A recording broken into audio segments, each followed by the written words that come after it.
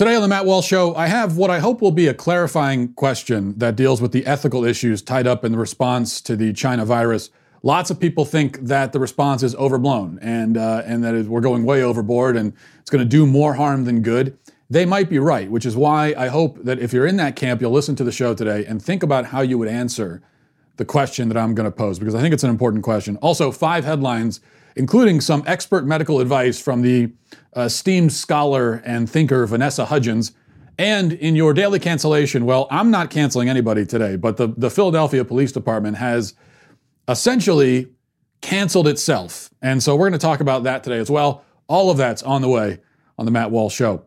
Now, so a question. I'm going to ask a question. It's a real question. And what I mean by that is it's not something that's meant to be smarmy or that I'm just asking rhetorically to prove a point. It's not a bad faith question. I really want to hear the answer because I want to have this conversation. I don't know the answer myself. So when I say I'm asking a question, I mean that in the most direct and literal sense of the phrase. It's a question. And that is, and I pose this primarily to those who are on the this is all a massive overreaction side of the debate. And it's this. How many deaths would be enough? What death toll would you need to see before you would agree that drastic economy damaging, possibly economy ruining measures should be taken? And whatever that number is, if you have a number, or and it'd be like I don't think you would have an exact precise number in mind, but whatever that ballpark estimate is, why that and not something else? Why do you draw the line there and not somewhere else? So again, this is a sincere question. I really want to hear your answer. And actually, the question is more complicated than that, because if you say that you would need the virus to kill, say, 1 million Americans in order to justify this kind of response, if your position is, look, I mean, this response is might send us into a Great Depression. This is something that this country has never done before, anything like this on this scale. To be doing something like this, it would have to be like something really cataclysmic and apocalyptic, millions, 1 million, 2 million Americans dying. Okay, well, if that's your answer, presumably you wouldn't wait for those people to die before you respond. The response would be to prevent those deaths, not in reaction to them. So you would need not for it to kill that many, but for it to threaten to kill that many. But then the problem is that some models tell us that this virus would kill that many, if not more, if we didn't do anything and just treated it like the common flu. So how would you know? What would you need to see to know that this other virus, this hypothetical virus, really is threatening that many, considering you've decided or you're theorizing that the one we're dealing with actually is not threatening that many? So what would you need to see? This, to me, fundamentally is the philosophical kind of dilemma at the heart of the whole debate surrounding the China virus and our reaction to it. I've already said that I'm going to leave the analysis of the thing itself, the disease itself, and predictions of what it might do or how it might spread. I'll leave that to the experts. But this question of where we should draw the line for an acceptable casualty count is not one that I think doctors alone should be trusted to answer. We don't want to get to the point where a question like, dealing with the value of human life and death, these sorts of things, we don't want to say that, only experts can speak on that. That has very negative consequences when you have that kind of mentality. So this is a human problem. But I haven't really heard or seen anybody try to address it directly. There are many people who seem to be rather confident that we're taking measures that cannot be justified considering the number of people who are dying. It's not enough. It's not enough death to justify it. The death toll isn't high enough. I mean, this is the argument that lots of people are making. I haven't seen any of them say what they think, where they think the line should be drawn. So, we've all heard arguments like, well, the flu kills 60,000 people a year in this country. This has only killed 100. Actually, it's 115, 116 last I saw. Or people will say, yeah, the death toll in Italy was bad, but it was only 0.00 whatever percent of the total population. Or they'll say, hey, just putting this in perspective, not saying that the death toll isn't high for the China virus, but however many people died from this, here's how many more people will die from car accidents or something else every single day. All of these arguments are saying, rather explicitly, that the virus death toll is not high enough. It's not where it would need to be to make the reaction defensible. Maybe it isn't. So again, how high is high enough? Not a trick question, not a gotcha. It's a question that I think we absolutely have to be able to answer, because if you believe that X cannot justify Y, then you must have some idea, some at least general, vague idea of what would justify Y.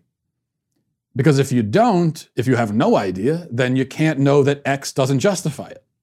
So this just seems like a logical conclusion to me, and this is what I've been thinking about. Because many of the people claiming that this is an overreaction, they can make a compelling argument, especially when you think about how bad this could get economically, and all of the people that are going to lose their jobs and might not get them back. What does the economy look like a month from now, 2 months from now? How many people are out of work? I just read something saying, I wish I had it in front of me, I think it was something like 20% of Americans already either have lost their jobs or have had their hours cut. And it's only been a week. Now, I think that tells us something about our system, that a week of people staying home just collapses everything. That's what we were talking about yesterday, that I think that what we should be thinking about is a fundamental restructuring of the way we've set up society, so that we're so dependent on people being consumers that if they stop being consumers for a week, everything goes to hell. But that's the way it is now, right? And changing that's a long-term generational plan, which I hope that we will endeavor to do, but it's not something we can do overnight. So you point that out and you say, it's not justified, it's too much. Again, a compelling argument can be made for that, I admit. But if you're making that argument, I think you have to have some kind of response to the question I'm asking.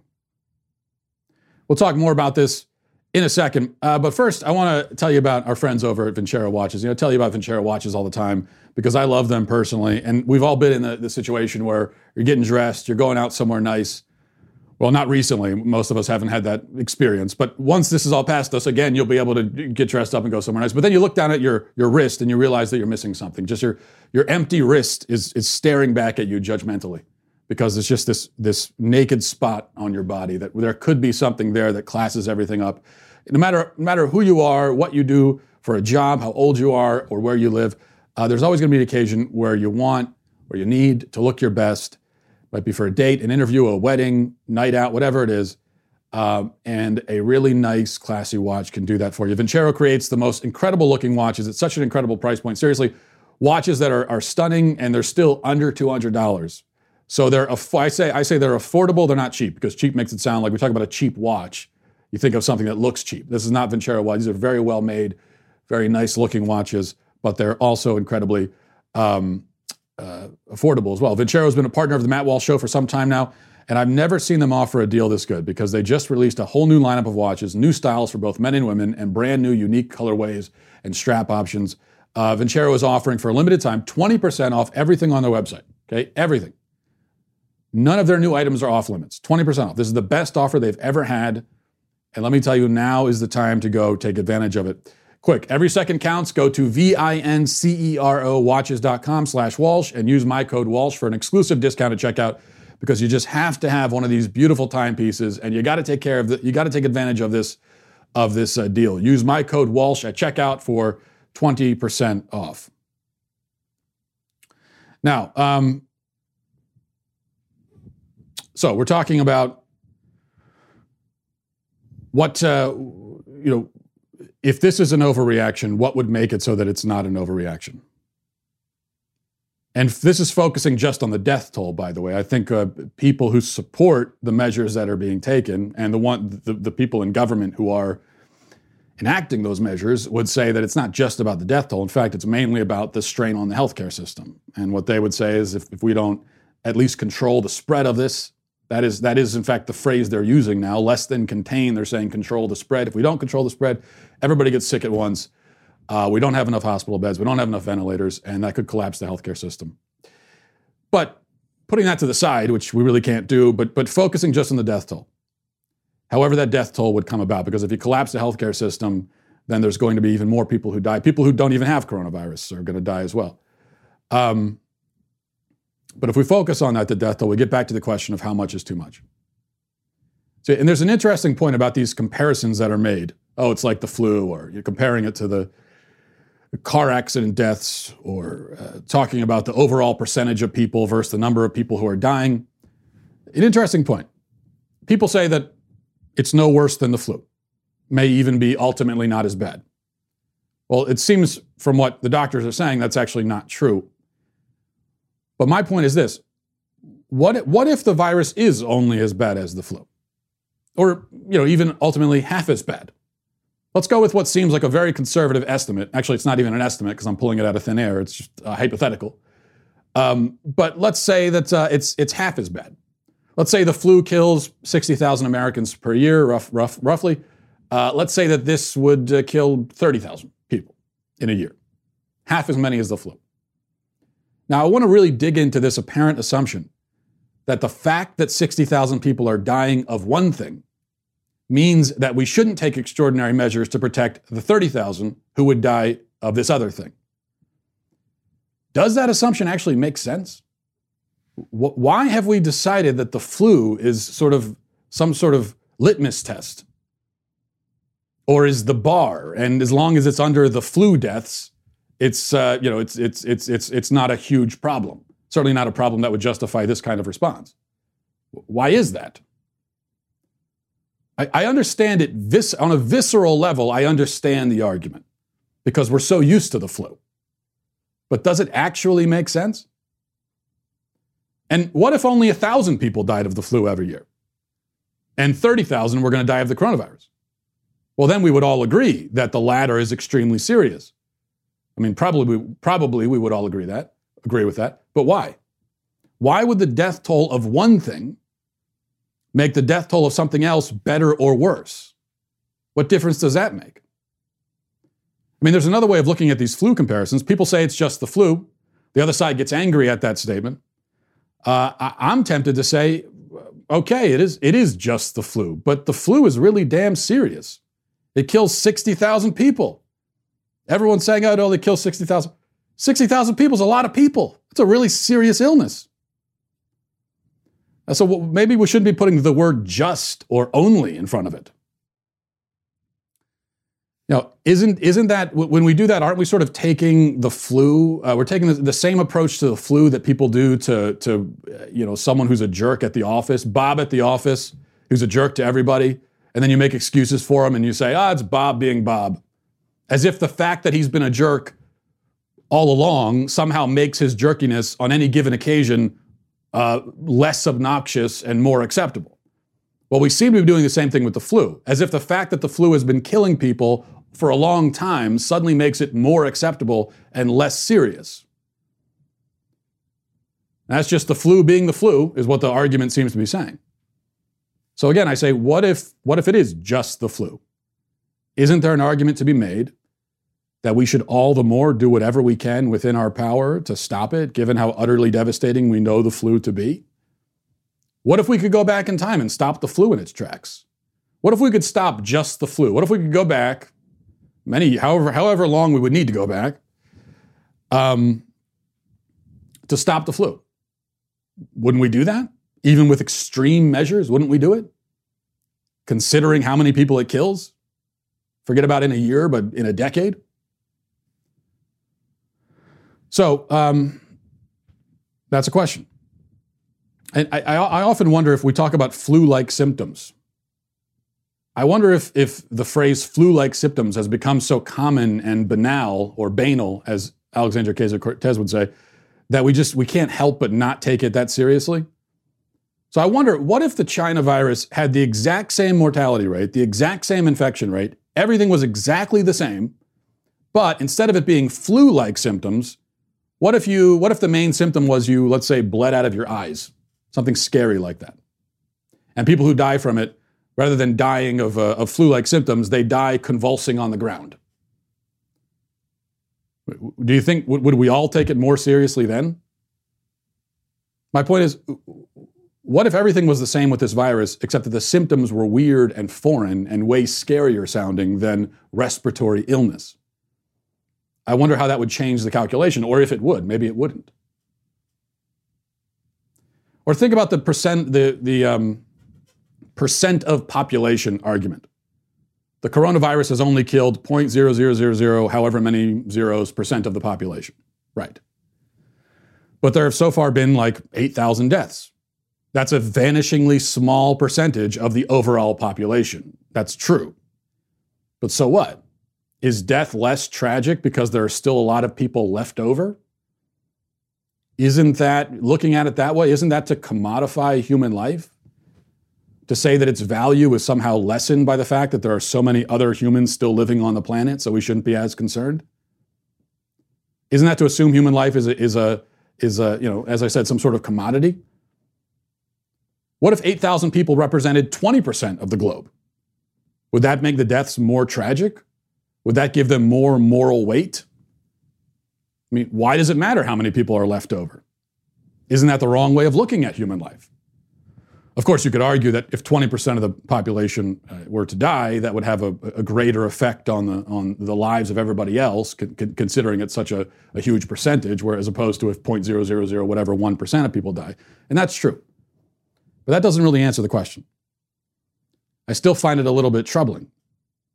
Because that means that arguably, if 1 million people die of a disease across the globe, as long as those deaths are spread out the right way, it's still not a huge deal because it's still an extremely small percent of the Earth's population.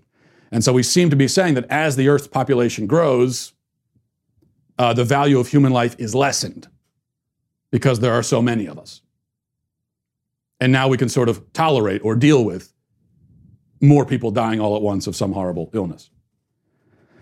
Now, you could throw this right back at me. And I think if you're listening, you're probably screaming at this point at the screen, saying that there's another side to this very argument that I'm making, or this question that I'm posing. And I know that's true. And we're going to get to that in just a second. But first, I think this is a very good time to tell you about Policy Genius. You know, these are very troubling times indeed. It's a time when we're all thinking about our mortality. And there couldn't be a better time to think about Policy Genius. Policy Genius, what they're going to do is they're going to make finding the right life insurance a breeze. And this is, as I said, a really good time to think about life insurance. In minutes, you can compare quotes from the top insurers to find your best price. You could save $1,500 or more a year by using Policy Genius to compare life insurance policies. Once you apply, the Policy Genius team will handle all the paperwork, the red tape. They're going to do all of that. They're going to make it extremely easy for you to handle. And Policy Genius doesn't just make life insurance easy. They can also help you find the right home, auto, or disability insurance. Obviously, dealing with a death is very emotionally difficult, the grief that people experience. But then there's also the financial stress on top of it, which is very serious as well. And so we want to make sure that our loved ones aren't going through that, and that's where Policy Genius can help. So if you don't know what's just around the corner, that's okay. Be prepared for anything with life insurance. In just a few minutes, you can find your best price and apply at policygenius.com. That's policygenius.com. Again, you want to go there now. Policy Genius. We'll always get the future wrong. Better get life insurance right.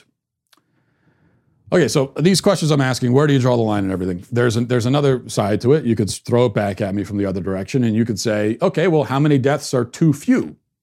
If you think the death toll and threat to human life right now from the virus justifies all of these draconian measures, then where's the limit on the other side? What if only 10 people had died so far? And from that pace of death, it seemed like only a few hundred would die across the world. Would you then support all these lockdowns and everything and shutting down the entire economy to stop it? What if only one person had died? And it looks like just a handful across the world will die. Would you then say shut everything down to save those people? And if I say to that, no, and that is my answer, of course, no, I wouldn't support it, then you could respond, well, isn't every life infinitely valuable? I thought you just said that we can't measure death tolls as if lives are commodities. So where's the cutoff line? If one death is too few to justify the measures and 8,000 is enough, where was the line crossed? That would be a good rebuttal. And I don't really have an answer to it. That's why I'm asking the question and trying to get people to start thinking about it in these terms. Because one thing I know for sure is to criticize, nothing wrong with criticizing what we're doing now and the steps that are being taken, but to simply just criticize it and say, this is crazy, we shouldn't be doing it, and to offer no alternative or no better vision, that's just not very helpful. And so I want to start thinking along those lines. Here's maybe one way of framing the question. I think of the 6 principles of just war theory. Just war theory is a set of principles that are supposed to help determine when it is just and right and good to go to war, to wage war in a given circumstance. There are 6 principles which should be applied to determine the permissibility of war itself. And this could be relevant to us because we are sort of, I guess, waging a war on this virus. And there is, in this case, as there is in any war, significant collateral damage that we're seeing right now, and it's only going to get worse. So I was thinking about this last night. You can kind of think of it in those terms, maybe. So I go through items 4 through 6, principles 4 through 6, the 6 principles that are supposed to just tell us whether a war is justified. Principles 4 through 6. Number 4, reasonable prospect of success, meaning that you have a particular goal in mind and there's a sufficient probability that you'll actually achieve that goal by taking these steps.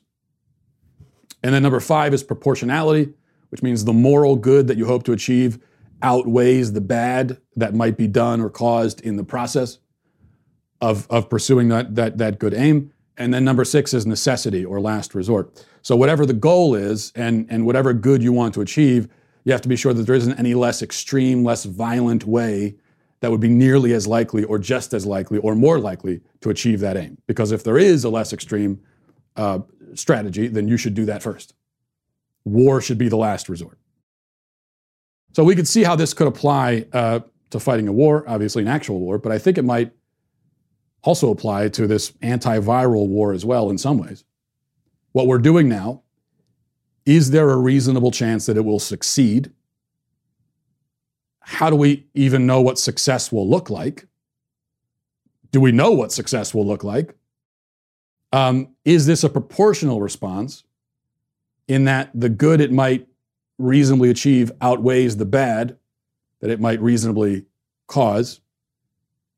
And then is this necessary? Or is there a less extreme method that might achieve the same end? I think maybe if we run this all through that filter system, we get an answer. Although I still don't know, as I said, what the answer is. That's the, I suppose, the theme that we keep coming back to is that I really don't know the answer. But these are all questions, and I would like to hear your answer to everything I've posed. So you can leave a comment if you're watching on YouTube or send me an email. But I'd like to hear it. Now, before we get to your 5 headlines, I want to tell you about a new book, a great new book called The Jerusalem Assassin by Joel C. Rosenberg. You know, Joel's an interesting guy. He regularly speaks with leaders around the world about geopolitical and religious freedom issues. He's been called the most powerful force in the evangelical movement, and I think he certainly is. The Jerusalem Assassin delivers the heart-pounding story of former U.S. Secret Service agent Marcus Riker, who works now for the CIA, draws upon real-life news event, extensive research, that ripped from the headlines feel, which I really enjoy in a book, makes it feel relevant and urgent. The Jerusalem Assassin uses fast-paced, edge-of-your-seat storytelling as a springboard to provide insights and to generate discussion. So, as is always the case with great fiction, it's not just a story. It's also something that makes you think deeper about issues that are relevant to your life. So, if you're looking for something to read while you're locked down, I think here it is. Through the end of the month, my listeners can get The Jerusalem Assassin by Joel C. Rosenberg for an additional 10% off at Tyndale.com. That's Tyndale.com. Tyndale.com by entering Walsh at checkout. All right, let's go to your 5 headlines. Number 1, reading now from the AP. It says, in a massive federal effort Tuesday, President Donald Trump asked Congress to speed emergency checks to Americans, also enlisted the military for MASH-like hospitals, and implored ordinary people, particularly socially active millennials, to do their part by staying home to stop the spread of the coronavirus. His proposed economic package alone could approach $1 trillion, a rescue initiative not seen since the Great Recession. Trump wants checks sent to the public within 2 weeks and is urging Congress to pass the stimulus package in a matter of days. So what they're talking about doing right now is sending $1,000 checks out to most people. I guess the question still is, who exactly gets the checks? How do you decide? And if they take a means testing approach, where they tried to be more directed in who they're sending the checks to rather than just sending them to everybody, isn't that going to slow down and complicate matters? And that's a problem because people need the money now. So I saw somebody propose one solution, which is send the checks to basically everybody and then ask those who don't need the checks to pass them along to somebody else. Of course, that might sound massively naive because you think, well, people get the money, they're going to keep it for themselves. But I think a lot of Americans would be more than happy to pass the buck, as it were, to someone who needs it more than they do. I think that might be the right way of doing this. Because, if you leave it up to communities and individuals to find the needier people who actually could use it more than others, I think that's going to be more efficient and is going to give you access to those needier people rather than asking the government to do it. One other point here, I've heard people argue that this somehow proves that Andrew Yang was right all along, because Andrew Yang was proposing the universal basic income where everybody gets $1,000 a month. This is not that at all. Andrew Yang wanted to give people $1,000 a month in perpetuity, just as a system. This would be an extraordinary measure in a national emergency, presumably one time, or even if it happens more than once. The point is it's a limited scope and scale in a national emergency, which was brought on by a pandemic. So I think it's a very different sort of thing. Now, I'm usually the last guy to support handouts by the government, but I think in this case, I would absolutely support it because people need money. It's really that simple. What other choice do we have? And I think it's also relevant to note that the reason why so many people right now are not working is because the government has told them they're not allowed to. And so it's not any choice that they made. I think there are a great many Americans who, if they had a choice in the matter, they'd still be going to work and taking the risk. If the government comes in, whether they're justified or not, and says, you're not allowed to take that risk, you have to stay home, and therefore they lose a lot of money, I think it's up to the government to compensate them. So I don't consider this is not, an entitlement or welfare or socialism. It's an entirely different sort of thing. Number two, there were primaries last night. Joe Biden swept Arizona, Florida, Illinois. For all intents and purposes, this now makes him the nominee. Not officially, but there's really no path for Bernie Sanders. But as we learned yesterday, we know that Bernie Sanders probably would have won all those states in a landslide if not for the voter suppression. I don't know how the votes were suppressed, but I'm sure they were. And if we talk to Alexandria Ocasio-Cortez or one of his other surrogates, they'll probably be happy to explain it. Number three, I'm going to give you just the headline here from Rolling Stone. It says, porn industry calls for shutdown due to coronavirus. Lots of people sent me this article and said, it sounds like your plan is working perfectly, Matt. And I have no comment. Number four, fortunately, noted scholar and medical expert Vanessa Hudgens has finally chimed in during this trying time. People don't know what to do. Vanessa Hudgens is here, actress in, I think, High School Musical and maybe some other movies, but I'm not sure. She's here to offer guidance and reassurance to a world in crisis. Listen. Yeah, till July sounds like a bunch of bullshit. I'm sorry. But, it's a virus. I get it. I respect it. But at the same time, even if everybody gets it, yeah, people are gonna die. It's just terrible, but inevitable? I don't know. Maybe I shouldn't be doing this right now. Yeah, this virus. So it's just weird, the virus is so it's just it's this thing that is just so weird. People are gonna die. All I want to do here is remind you, I'm not even going to respond to what she said because who cares, but I want to remind you that the person you just listened to there was born in 1988, 2 years after me. That makes her 31. She is 31 years old and talking like that. I don't even care about what she actually said. The substance of what she said, if we could even call it substance, is not the point. I'm more focused on she's a 31-year-old grown woman, wealthy, successful, who speaks like that. And I hate to keep beating this drum, but this is exactly what I was talking about yesterday about voting. You think she could pass a middle school civics exam or English exam?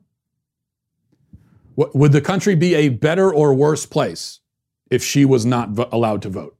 That's the question. Number 5, an aquarium in Chicago has shut down because of the China virus.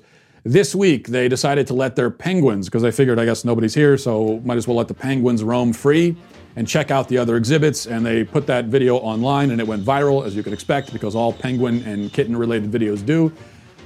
Selfish penguin bastards. Just enjoying their time while the rest of us deal with Armageddon. That's all they care about. Enormously selfish creatures are penguins. People don't realize that. You know, I think they're massively overrated. Actually, on second thought, everyone assumes they're enjoying themselves, but do we know that they are? I mean, aren't they probably just now realizing that they live in an exhibit along with hundreds of other enslaved and imprisoned creatures? So isn't this for them kind of like their Truman Show moment? Remember at the end of Truman Show, Jim Carrey learns that he's part of a reality TV show? But in that case, he got to leave. And it was the heroic, inspirational moment where he finally left and chose freedom.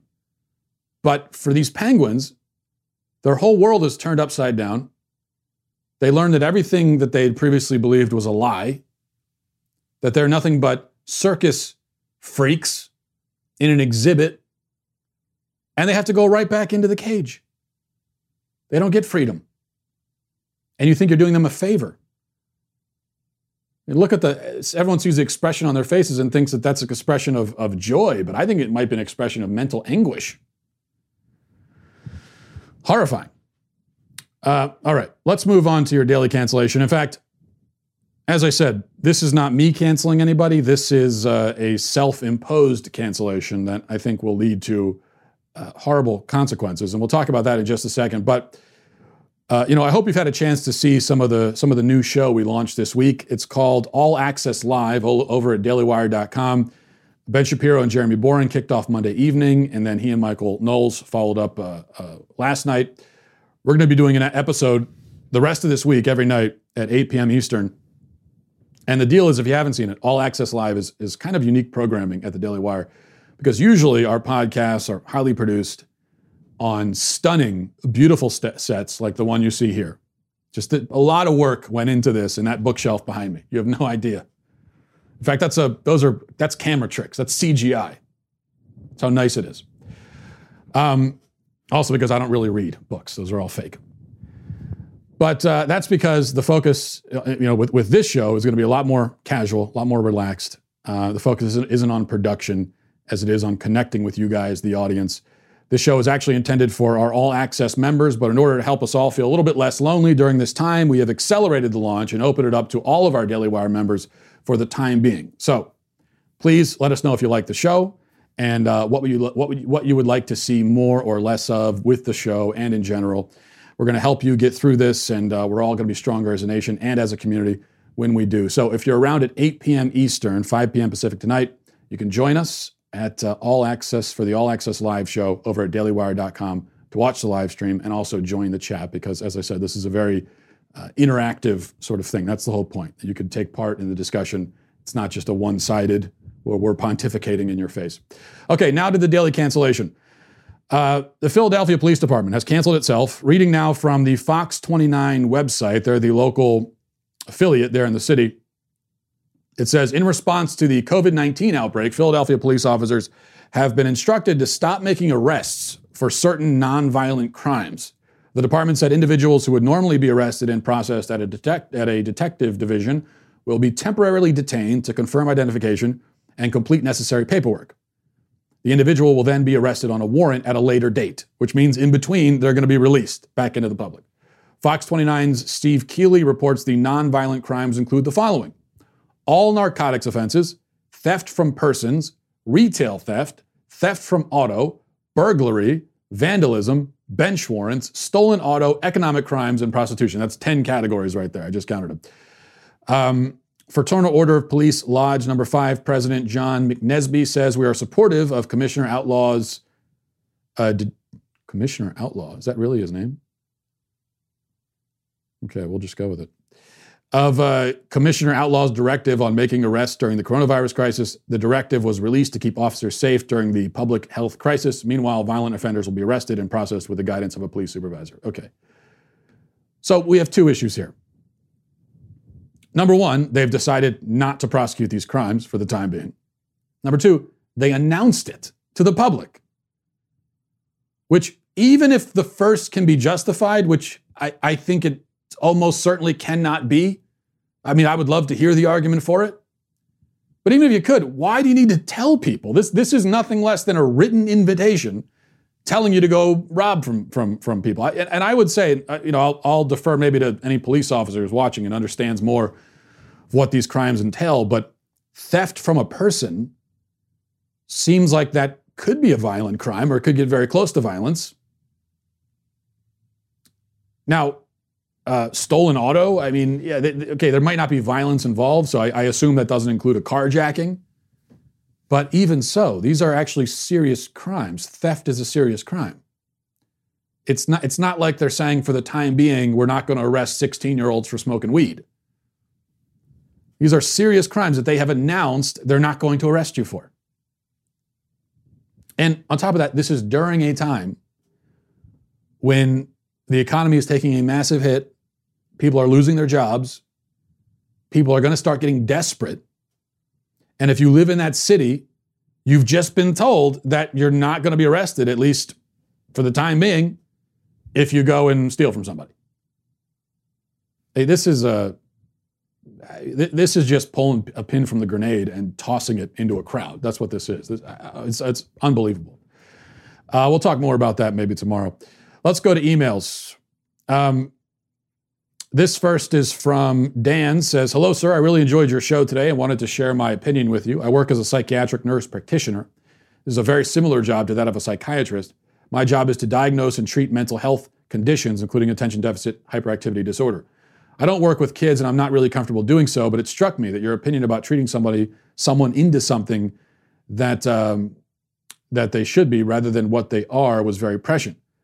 I've never considered this as a philosophical question, but I think you're a little bit mistaken here. You seem to be talking about children that have more benign conditions or lesser forms of ADHD and other mental health disorders. What most people don't see, and what I think you have little experience in, is the severe forms of these disorders that that sometimes require hospitalization. There really are kids out there that can't stop hurting themselves without intervention.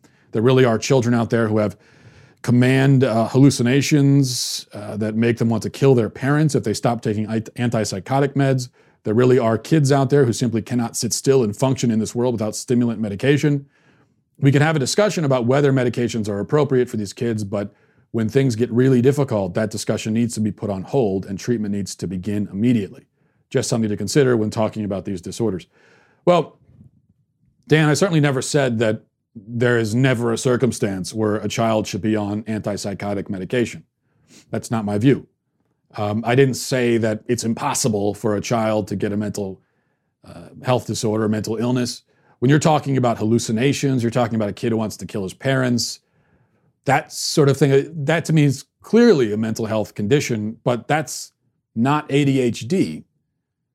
And if you tell me that in extreme cases that can be part of ADHD, well, I would say again, but we probably shouldn't be calling that ADHD in that case. That sounds like something completely different. There's just no question that the vast majority of kids who are diagnosed with ADHD are not killing their parents or threatening to and are not having hallucinations. They just can't sit still.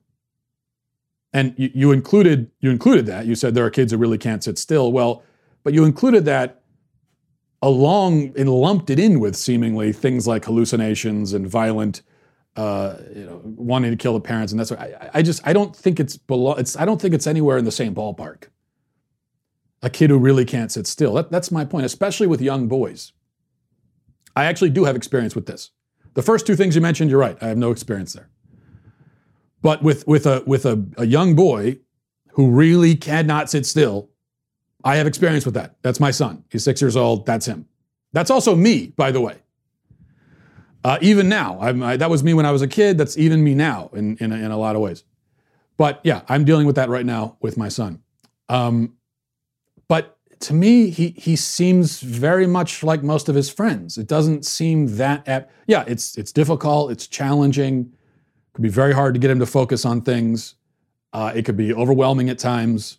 I like that he has so much energy, but there are times when you want to say, "Okay, kid, just please calm down, please." Right? I have that feeling a lot, in fact.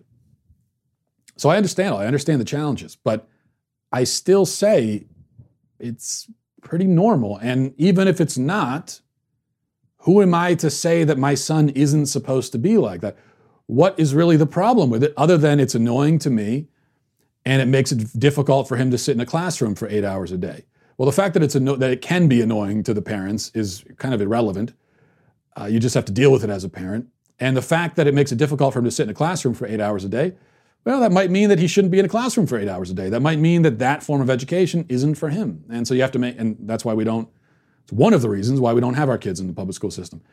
So I think you have to make a decision about, are you going to try to force your kid to conform with that system?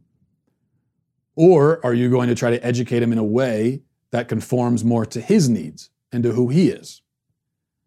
I think the latter approach is better. I understand that not everyone can do it, but I do think it's better.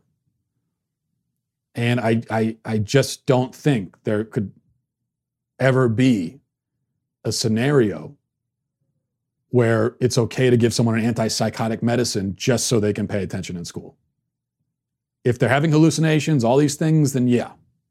But if that's the only issue, I don't care how extreme it is, I don't think it's the right move. Let's go finally quickly to Steve, who says, Matt, I was really disappointed in your show yesterday.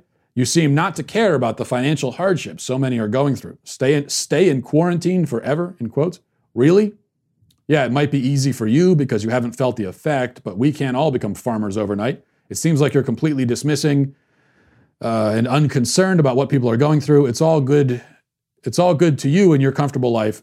That's what I took away from your show. That's what you took away from it, Steve? Did you listen to what I was saying? Or did you just base that on the title of the episode? Obviously, I don't think we should literally stay in quarantine forever. Yes, that was the title of the episode. It's just a snappy little title supposed to encourage you to listen. Very often, I use titles that are not entirely literal. That's kind of common for headlines and titles, especially for things that are opinion-based. The idea is listen to what I have to say. Now, if you don't want to listen, that's perfectly fine. But then why are you reacting to the title? Just ignore the title in that case. If you did actually listen, then you would know that I fully understand and appreciate the financial hardship. I'm not going to go into details about it, but my family actually has felt it already. We have are looking to lose a significant amount of money, in fact, already from this. And now I don't have it nearly as bad as a lot of other people do. So that's not my point, okay? And if I get that check from the government, I will pass it along because we don't have it as bad as that or anywhere close to it. But I got 4 kids and a wife, and I'm the primary breadwinner in the family. And so yeah, I am feeling it. I'm feeling it in a not insignificant way, right? So you're wrong about that. That's an assumption you made that you're wrong about. My point yesterday, and in general, I'm very sympathetic to the economic hardship angle of it, and I'm very worried about how bad this could get. The idea of us going through a Great Depression, of course I'm worried about that. Who wouldn't be? I'm not psychotic. And let me tell you something, if we go through something that bad, it's going to touch almost everybody. Unless you're extremely wealthy, which I am not. My point yesterday, and I said this explicitly, and I don't know what else I can do but make my point explicit and just tell you what I'm saying. And if you refuse to listen to that, there's nothing else I can do. I can't force you to listen to it. So I said explicitly that I think this crisis has helped to reveal some serious structural flaws in the way that we have set up society and our economy. I think it would be a good move to slowly, gradually over a long period of time, move us towards a society where people are more self-sufficient and less dependent and more family-oriented. A society in the future where it would not be cataclysmic if people have to stay in their homes for a week or two. Now, I said multiple times, this would have to be a gradual change. You can't do it overnight. If you do it overnight, like it's happening right now, very bad things happen. And I don't like that these bad things are happening. I'm worried about them. So when I say stay quarantined forever, what I mean is, as I explained very clearly, that we should try to move gradually to a place as a society where many of the kinds of things that we do in quarantine, like spend more time with our family, cook meals at home, homeschool the kids, are more normal and common parts of everyday life. And my claim is that if we do that and we have a society like that, people are going to be happier, more fulfilled. It's a better way to live. And we're going to be far more prepared for things like this because our economy and society is not nearly as dependent on people being dependent and therefore needing to buy everything, needing to fill all of their necessities in the marketplace by buying things because they can fend for themselves a little bit more. That's my point. But this dream scenario that I'm painting, this is generations down the line. If we even moved in that direction as a society, it's not something I would see come to fruition. Probably my kids wouldn't see it either. We're talking about many years down the line. What I'm saying is maybe we should start moving there. In the meantime, though, in the short term, there's a very serious economic problem here, and that's why I just said, I think to begin with, the idea of a stimulus checks, not to corporations, but to individual people who are suffering, is a good idea. And then we need to start thinking about other things that can be done as well. And I do think that ultimately, there are some things the government can do and should do, but ultimately this is going to be an issue of communities helping each other, and we have to be willing to do that. If we're not going to do that, then there's really no limit to how bad it can get. But I think we will. That's I can be cynical, but I still believe as Americans we do have a sense of community. And when push comes to shove, we tend to band together, I think. At least maybe not on Twitter, and maybe not in Washington, but in communities anyway. So I hope that happens here. All right, we'll leave that at that, and hope you guys have a great day. Stay safe. Godspeed. If you enjoyed this episode, don't forget to subscribe. And if you want to help spread the word, please give us a 5-star review. Tell your friends to subscribe as well. We're available on Apple Podcasts, Spotify, wherever you listen to podcasts, we're there. Also, be sure to check out the other Daily Wire podcasts, including The Ben Shapiro Show, Michael Knowles Show, and The Andrew Klavan Show. Thanks for listening. The Matt Walsh Show is produced by Sean Hampton, executive producer Jeremy Boring, supervising producer Mathis Glover, supervising producer Robert Sterling, technical producer Austin Stevens, editor Danny D'Amico, audio mixer Robin Fenderson. The Matt Walsh Show is a Daily Wire production, copyright Daily Wire 2020. As the U.S. death toll from the Wu flu hits 100, some experts are wondering whether grinding the global economy to a halt might have been something of an overreaction. We examine the scientific data and the philosophical reasons why the left never lets a crisis go to waste. Then President Trump officially secures the Republican nomination for president, and Joe Biden is set to sail to his own party's nomination if he can only remember who and where he is. All that and more, check it out on The Michael Knowles Show.